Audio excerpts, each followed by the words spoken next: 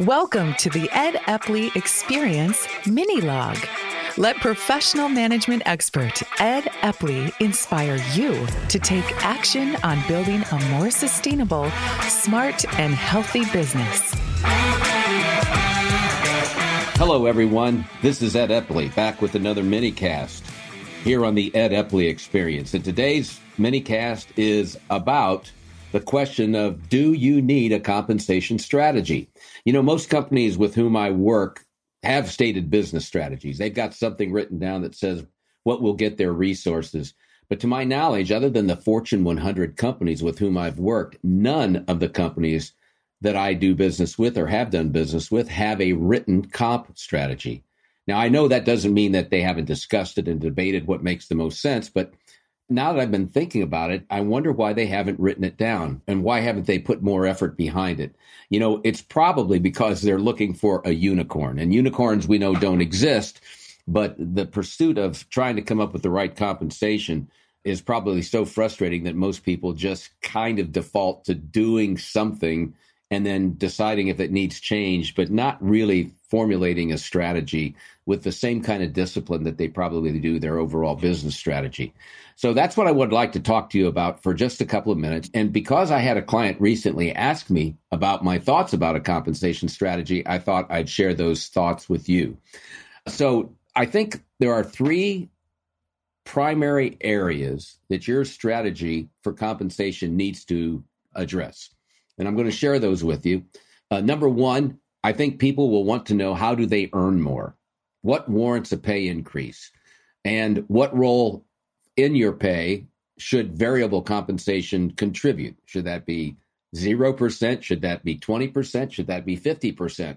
That's a part of the strategy that you should probably be thinking about. Should variable comp be based on my results, the team's results, or the company's results is another question I think your strategy has to answer. And then the second area is money versus total rewards. What are the other benefits that you're going to offer, and how do they fill out what should be addressed in the total compensation that somebody gets? So what kind of health benefits, what kind of retirement, what kind of vacation and paid time off and things of that nature are all part of that. And what are those combination of benefits actually worth in total dollars? And how do we make sure people understand the total compensation and not just think of their compensation as simply the money that they get for the work that they provide your organization? The last area is, how does the business work? So how do you make or lose money in your business? What critical few things create the value for which you are paid by your customers needs to be really well understood and defined for people. And then secondly, in that area is, what's my contribution mean to the value that we create? I had someone once say to me that really stuck. Are you part of the shower head or the shower drain of the business? Meaning, if you're part of the shower head, you generate revenue that allows the business to operate. If you're part of the shower drain, you're part of the overall fixed expense of the business. And frankly, that makes a difference in terms of how people might want to compensate you. So that needs to be well understood and defined for people. And then the last area is, how critical is the talent that we have in our business to what we do in the business? And let me give you an example. If you're an accounting firm, then the people you have are probably pretty important, or a law firm, architects, engineers. If people are the primary product, then probably talent needs to be different and higher in all regards than it would be if you were in a manufacturing plant. Why we still want talented people.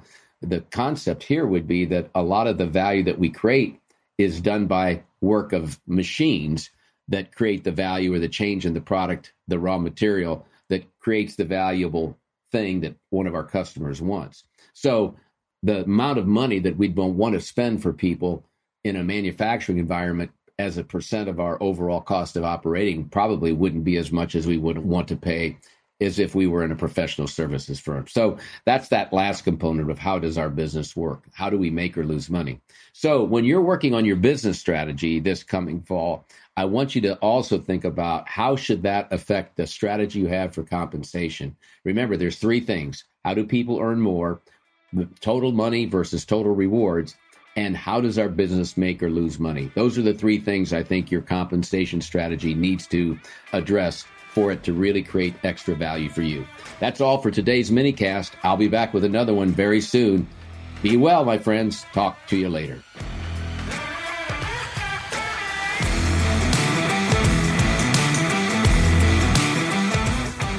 Thanks for listening to the Ed Epley Minilog.